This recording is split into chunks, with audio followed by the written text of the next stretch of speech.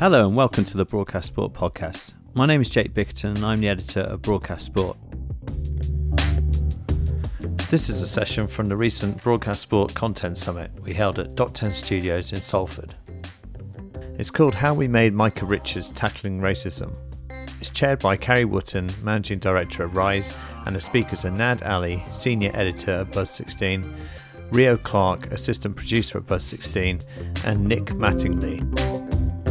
My name is Carrie Wotton and I'm the Managing Director of Rise, and I'm really delighted to be chairing this session today on Micah Richards Tackling Racism. Got three brilliant speakers with me this morning, so welcome to Nad and to Ria and to Nick. Before we kind of get you to introduce yourselves properly and what you your role was on the film, I think we should kind of take a look at the trailer. So if we could play that, please, that I think is going to help us frame the discussion. Firstly, huge congratulations on producing such a powerful film. It was really thought-provoking, and I really enjoyed watching it, so congratulations to you all. Would you like to just introduce yourselves and talk us through your role on the film? Hi, I'm Nad. I'm the senior editor at Buzz16, and I edited the documentary, and I did a lot of behind-the-scenes stuff with Nick and Rio as well. So I was in the grade, helping push the grade out as well, so I was doing a lot of the post-production work. Yeah. And I did the graphics. There's a list here. And I did this. There you go. Cool, yeah. I'm Rio. I was the assistant producer. So, a lot of it was, at the start, was the research and getting the foundation, collaborating with Nick and the direction we want to go into, then, just helping Nick out on the shoots and in the edit and stuff. And, yeah, so it's a bit of everything. And I'm Nick Mattingly, and I am camera and director. But it was... I think for me, it was a different project in that for me, being asked to make a programme about racism seemed like it wasn't really one for me. But Buzz, the company we were working with, have got really close relationship with an organisation called Mama Youth. And we very much approached it as a kind of way of facilitating people to make the doc. Micah hadn't made a doc before, had he? No. So we sort of started off with him doing big overall interviews just to get an idea of what he wanted in it, and then it was very much a case of sort of opening it up and seeing what questions people wanted to ask and how we were going to do it. Yeah, so how did you approach bringing that diversity to both on screen and also behind the scenes on the crew that you were working with? How did that process work? And working with Mama Youth, Well, you two can explain more about that because you're more kind of involved with youth, with Mama Youth and also Buzz, I suppose. I just come in as a freelance, but yeah. So my first thing into TV was Mama Youth Project, and what Mama Youth is, it's a charity/training program. So they help people from underprivileged backgrounds and diverse backgrounds who won't necessarily get the opportunity to work in TV to essentially make a TV program on Sky. So I was a trainee sound operator, but there's trainee researchers and there's editors and there's the production management team as well. Yeah. And then what they do, they get you a placement after. So I went to Pioneer Studios. A lot of people went to BBC and Sky. But because Mama Youth was based at Sky, I met a lot of people from Sky Sports and stuff. And then that's where I made the connection from someone at Sky Sports at Buzz16, because they make a lot of sport content as well. Yeah. So that's how I got involved into Buzz16. It wasn't a formal partnership at that time. I was the first one from Mama Youth. Yeah. But after that point, because Scott, the owner, he knows Bob Clark, which I'm sure some of you guys know, he was the founder of Mama Youth. Yeah. So after, essentially he brought me on, he thought it was a good idea to sort of do it formally and get it done. So there's a lot more people from Mama Youth at Buzz16. And then particularly for this particular project as well, right? That actually, it seems to me that it'd be a kind of front and centre of making sure the ethos and the value reflected the issues that Micah wanted to talk about, and having that diversity represented, as I say, both front and behind the scenes. Yeah, and I think because that naturally happened, the domino effect of that was the people that we wanted to speak to on the documentary, they were also diverse because we felt passionate about that. So it wasn't a case of we need to get X amount of black people, X amount of Asian people, it was just who's the best people to speak about this, whether it's their own experience or it's someone who can tell us how it's changing or they have the power to change it. So that's what we wanted to do. Yeah, and you can definitely see that reflected throughout the film. And so how do you think having a diverse crew and then diversity on the film, obviously they're tackling racism, so not having diversity in front of the camera, you just couldn't have had that conversation, obviously. But how do you think it reflected itself through the film? It's, having that diverse crew behind the camera. How did it impact the film, do you think? From my perspective? Yeah, it'd be great, yeah, from an editing perspective. Especially behind our, post-filming, for example, and we can look at a script and we can pass down what we feel is the information we want to express out to the world. We're not able to. Sometimes feel we don't have a voice, and in this project Nick allowed us a lot of control in what we could say. It's like, are we pushing this far enough? And me and Rio had a lot of discussions about are we saying the right thing here? Are we being too harsh? Are we not being harsh enough in a lot of scenes? Yeah. And so that would reflect in the edit, which would then give back to Nick, who would then watch back and say, are we, is this okay? Are we? And he'd ask us, are we okay saying this? And in the end, we said what we've been able to say. Sounds like it's a really collaborative process in this one. It's a lot of freedom as well, and I think it's good. It's a good experience for, say, Rio and other members of Buzz16 as well, who are a lot younger than I am. Yeah. To be able to have that voice and be able to say what they want to say. Yeah. Whereas, and it's worth mentioning, I'm not a Mum Youth member. I've never come through that process. It's all new to me. Rio was the introduction to Mum Youth for me as well. So to see that and see how we've progressed as an entire company, including people from various backgrounds, not just different races, but different cultural backgrounds as well. Like, how the upbringings are, where they've come from. Yeah. It's a good mix. So Nick, how did you manage those conversations then? How did you kind of pull all of that together and question and challenge where you needed to, and make sure that everyone was feeling comfortable with the messaging that you were putting across in the film? I think it's really important to stress because I'm a freelance director, so I've just done a BBC series. Before that, I did an ITV single. So, but I've worked with Buzz loads. Yeah. And it's totally shot through the total ethos of that company. Yeah.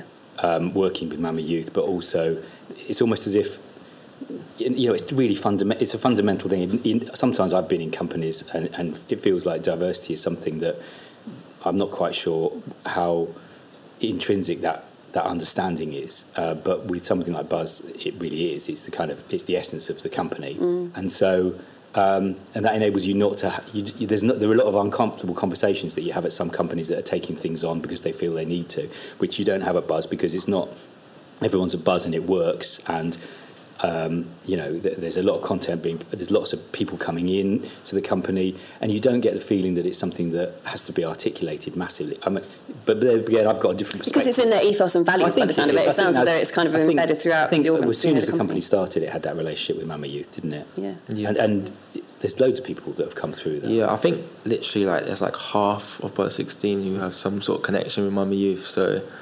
it's great to see. And I think there was one thing I wanted to add about the support and stuff. That was going to be my next question, was about the support. So, tell us a bit about that. Yeah, so I think, we just heard some of the experience that Nick has. He's an experienced director. And for me, this was my first real documentary.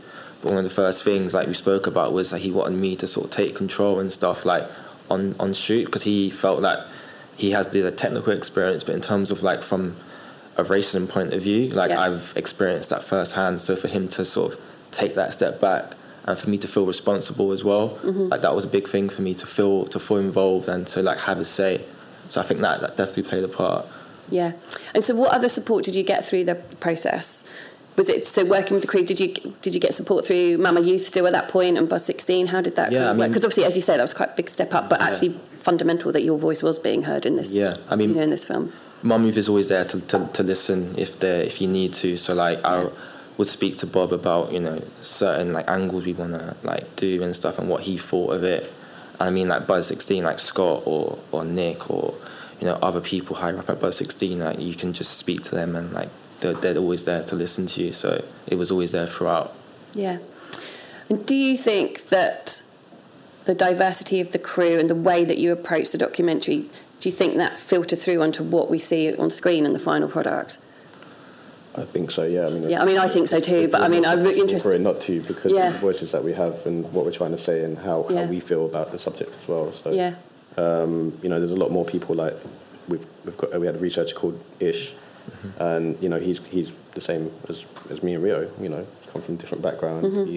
He's probably gone through experiences of racism himself. Yeah. And for him, having the ability to shadow Nick, for example, is probably an amazing learning experience for him. And also just to have a voice and be able to say what he wants to say, as well as what Rio wants to say, as well as what I want to say. Yeah. And I don't think there's at least from my perspective, there's not been a production that's been like that for a very long time. Yeah, and it wasn't a thing of we only wanted to get people from those diverse backgrounds as well. Because a lot of people in high positions who have the power to make change are white people. So Micah Richards was always pushing us to speak to those people. So that's why we spoke to Facebook. We spoke to people from the FA and stuff, because we wanted to understand their thought process. And I think with the Black Lives Matter movement as well, there was a lot more being done. It was very more proactive, whereas I felt that if we made a documentary 2 years before that, there might have been less solution-based things to speak about and to show. So that's interesting. So when was this shot? Was it? So it was in the works pre-Black Lives Matter, but when we started to shoot, that was post. It was about 18 months ago. Yeah. It was the height of quite a lockdown, weren't we, at the time? Yeah. About 18 months. Was it more than? Yeah, about 18 months ago. Yeah, okay. Yeah, and I think you bringing in those other white voices to provide that context of what's happened and to hold them accountable was hugely important. So I think that was, that provides that context, doesn't it, to what is going on, obviously specifically in football, but I think more widely in the media industry more broadly, because obviously the two are so interlinked and intrinsically part of each other. So obviously Rio, you're here, talking to us today, but what's happened to the rest of the crew since the filming of the documentary? It was a small crew. It was us three. It was Ish. There was Dylan, who's production manager. Yeah. So in terms of what Buzz have done, we're doing the overlap. What else are we doing? Got another documentary in the works at the moment. Yeah. We've got another series of our Class 92 documentary in the works at the moment, which is happening in the background. And hopefully winning more awards for making it. I love that. Hopefully winning more awards. I love that. we won one for overlap show last week, which is really and again that's good for our team, because we've been talking about, we've got a massive diverse team. Yeah. And we've got a lot of females, we've got a new Somali and hijabi Muslim girl, which is amazing, because I'm taking her under my wing as editor. Amazing. She wants to be an editor, and I've talked to her. We've got Rio, we've got a couple of other people who've got, so it's amazing for our entire team. And like Nick said, our company's we don't just look at a staff member and tick a box and say you're part of the company. We look at the personality and who they are and what their drive is, what their passion is. Yeah. And Rio came into Buzz16, I believe, without any knowledge of editing and production in a big way. I went for a junior assistant producer role, and the first question I asked myself was, what is a junior assistant producer? So, all I knew was that they made football content, and I was passionate about football. Amazing. So I came. I think our CEO Scott Melvin actually created a job for Rio, because he didn't. Because he spotted talent. Yeah, but he just saw something in him. Yeah. And that's the way it should be. You look at the person, and it doesn't matter where they come from. Yeah. If they're the right person, they're the right person. And Rio's proven over, 4 years? 3.5 years, yeah. Amazing. Well done you for going for it. And I think sometimes people would be held back by that. But actually, credit to you for going for it, and credit to the team for then finding that role for you. Yeah. Just while I remember, please do put your questions on Slido. I will come back to them. So do add them in for the team here. But while we're talking about this, I'd quite like to ask about, and it came up earlier in the introductions today, about diversity in the industry broadly. Obviously, it's a huge subject that we talk about quite regularly, but I'm quite keen to get your insights, having made this type of documentary, what you think we need to still do as a sector to try and change the diversity, and where are we now? So let's start with where are we now, but also then what do we still need to do? What's the journey we still need to go on? Because obviously Buzz is doing brilliantly in this front, but the rest of the industry perhaps isn't doing so well. Well, I definitely don't think it is, particularly when we get to the intersectionality between diverse characteristics, black women, or there's lots of different disability. But I'm particularly interested in ethnic diversity. So where do you think we are now, and where do we need to get to? So Nad, maybe we'll start with you. I think my point from before sort of is my way of fixing it, is that you don't just look at obviously, it's important to include everyone from a diverse background, but you need to make sure that that person is driven, they're willing to want to learn, even if they have no experience in what we're doing. We can teach that. Yeah. We have proven we can teach that, to countless people in Buzz16. Yeah. And some Mama Youth is a good example of them getting a core base skill set. Yeah. But the people, there's also people we're hiring that aren't Mama Youth based. Sorry. Yeah. And we can teach them the right skills as long as we've got the right attitude and the right personality to go along with that. I think that's one way the whole industry can change the culture of itself. And actually, I'll come back to the rest of the ETU in a minute. But just on that, if a young person doesn't have the skill set, is it the company's ethos that actually we're going to train that person up because they do have something about them? I think so. Yeah, because I'm not sure whether we do that enough. So I think I don't think we do either. Yeah. But, like I said, it's all about the person and what that maybe they have done things like, for example, maybe they film stuff on their phone. Yeah. Something as small as that could show that there's potential, and then they have a creative spark that they've not been tapped into yet. Yeah. And those are the things that I think people need to look more at. Yeah. You've got all these crazy YouTubers right now, and they're obviously doing their own thing, but some of them are small, but they have really interesting ways of doing things that we might, as maybe someone as old like me now, but maybe I didn't see that way of making something. Yeah, got something different. And then I can adapt that, and I'm like, well, that person can be developed in a way, we've got a guy called Derek at the company now, who works on our live basketball. He was talent spotted, I believe, while he was at a basketball game filming stuff for BBL. Yeah. And now he's part of the company. Yeah. And, he's learning, he's growing, he's asking me questions, he asks a lot of other people questions. There's a lot of producers helping him. And he's just going up and up and up eventually. So this is the thing, we're not short of diverse talent. Talent is no, it's there. It's definitely there. Yeah. It just needs to be tapped into a bit in a different way. Yeah. And it doesn't always mean that they have to have the skills right now, but they will in the future. If we give them that opportunity. Yeah, totally. And Ria, how about you? Having been through the Mama Youth project and kind of come up through that scheme, what do you think we still need to be doing and thinking about? Yeah, I'll say that because from my experience, obviously Mama Youth work for getting diverse people into, but it's not just because they're black or because they're Asian, it's good people as well. So they didn't see it as just a tick box. Quite a lot of companies still just do it for a tick box, which just means they just stagnate, for a long period of time. Whereas if it's, they are diverse, but also they're good at their job, they're going to do that, which means other people from them backgrounds are also going to do that. Yeah. Well, that's how you get success, right? You need the right people doing the right things. Yeah, I think we are going in the right direction, but I'll still say companies like Buzz and Mama Youth are still, I'd say, loud minorities. And I think the fact that we're now winning awards, it's bigger than just the award. Because like you said, for the SJA Awards last week, we all went on stage and everyone saw that. Yeah, and the representation. So it can work, it's proof that it can work. As I was leaving that award, I was stopped by a guy at the door, and he was like, I've never seen anyone from any team do what you guys did on stage. I've never seen a team that diverse ever on stage at an award show, ever. Yeah. And that was that in itself is... How significant is that moment that actually you're starting to change that, and and also that it can be done. That, as you say, there is talent there. Yeah. Nick, how about from your perspective? Well, the one thing I noticed with something like Buzz is that they're in a position whereby they can retain people. Yeah. And they're not moving, so they haven't got a kind of really fast freelance churn.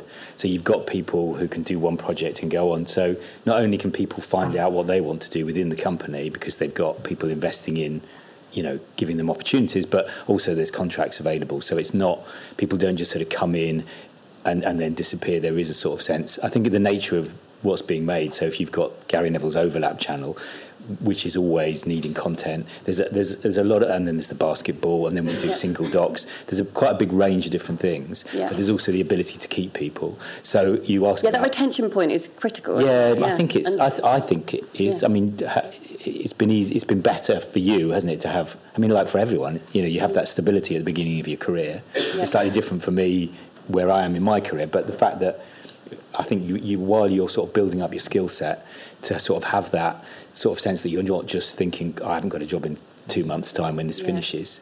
I think you're more. I'd have imagined that it's. Yeah, that's an easy way of working. And so that's one of the good things about a company like Buzz. So I think people that can offer longer contracts are, in a strong position when it comes to looking at who you bring into the industry, really. I think. And bringing into the industry is key. Yeah. I mean, so many projects I've done, people have sort of looked around the issues to do with diversity, and they're expecting people that are really established in their in the roles, and it just becomes silly there because that is not you may have you need to sort of invest with people with early stage careers, really. Yeah. And Rio, you've definitely benefited from that by the sounds of it. Yeah, I mean, like investment in skilling you up and getting quicker. Yeah, because I initially was given like a 6-week internship to just see how it goes, but I mean, we were a much smaller company at the time. There was like 5-6 of us, so like I was just needed because like the hands were just needed. So I had that hands-on experience straight away. Like I was sitting in edits, like straight away, and learning on the job. Yeah, literally learning on the job. Yeah. And like I said, like before, like when I first got there, I had to learn what a junior AP was.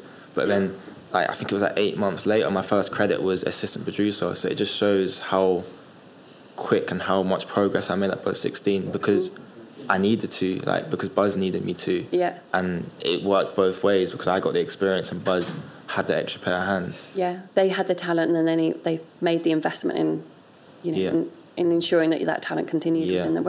Amazing. I'm just going to look at Slido. Give me 1 second. Oh, this is we've got quite a few questions. So, how do you feel about the reaction to your doc? It seems to have resonated with a wide audience and picked up loads of plaudits. How will you follow this up?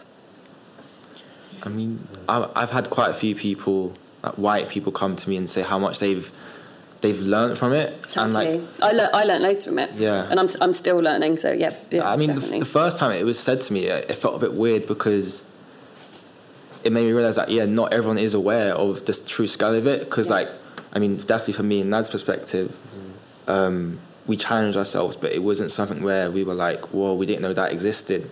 So I just thought everyone felt the same. Yeah. So it was like the fact that we've changed a lot of people's mindsets and their attitude towards it. Because maybe they didn't take it serious before. Yeah. Like, that's probably been, like, the most rewarding it made people think, right? Yeah. It made them think. I had a long conversation with my other half afterwards about some of the issues you raised. So, yeah, totally. Okay. Rami says, how similar is the final result of the film to the first script or pre-plan? Were there many surprises that happened along the way? That's a great question. The biggest change was the intro and outro. I believe that was the biggest shift around where Mike was at his school visiting his old school teacher. Yeah.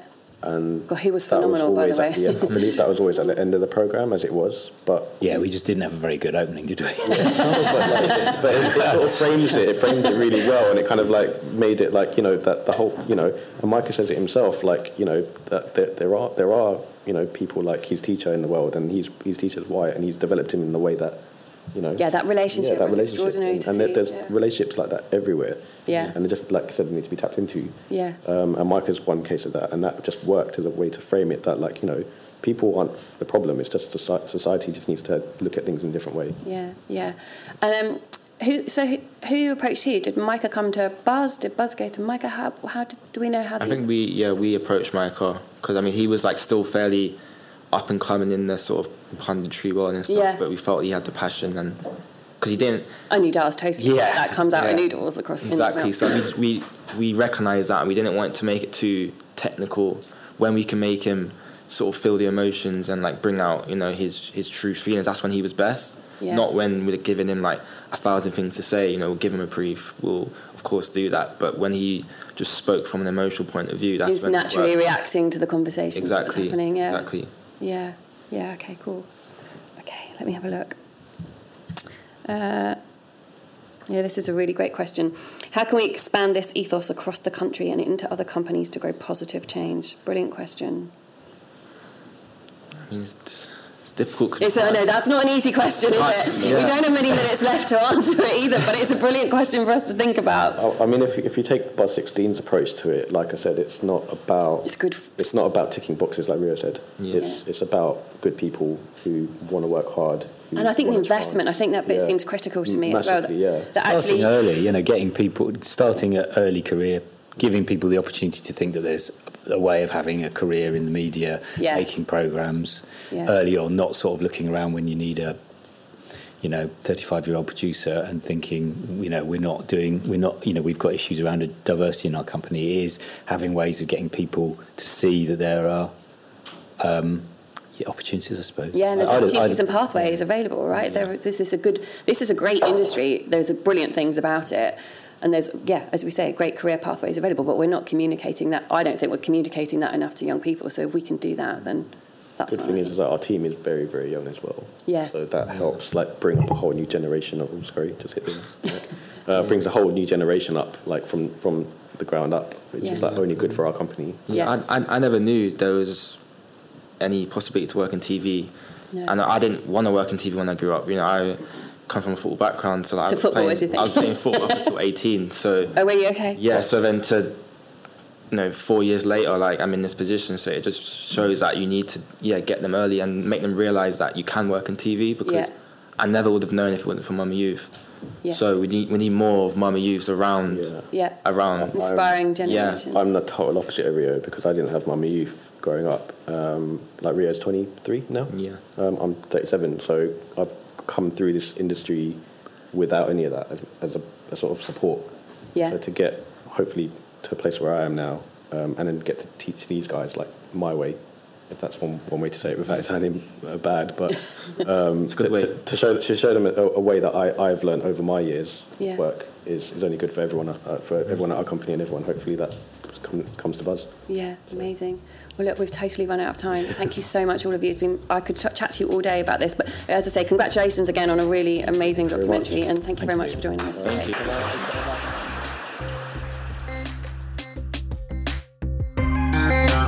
Thanks for listening to this episode of the Broadcast Sport Podcast.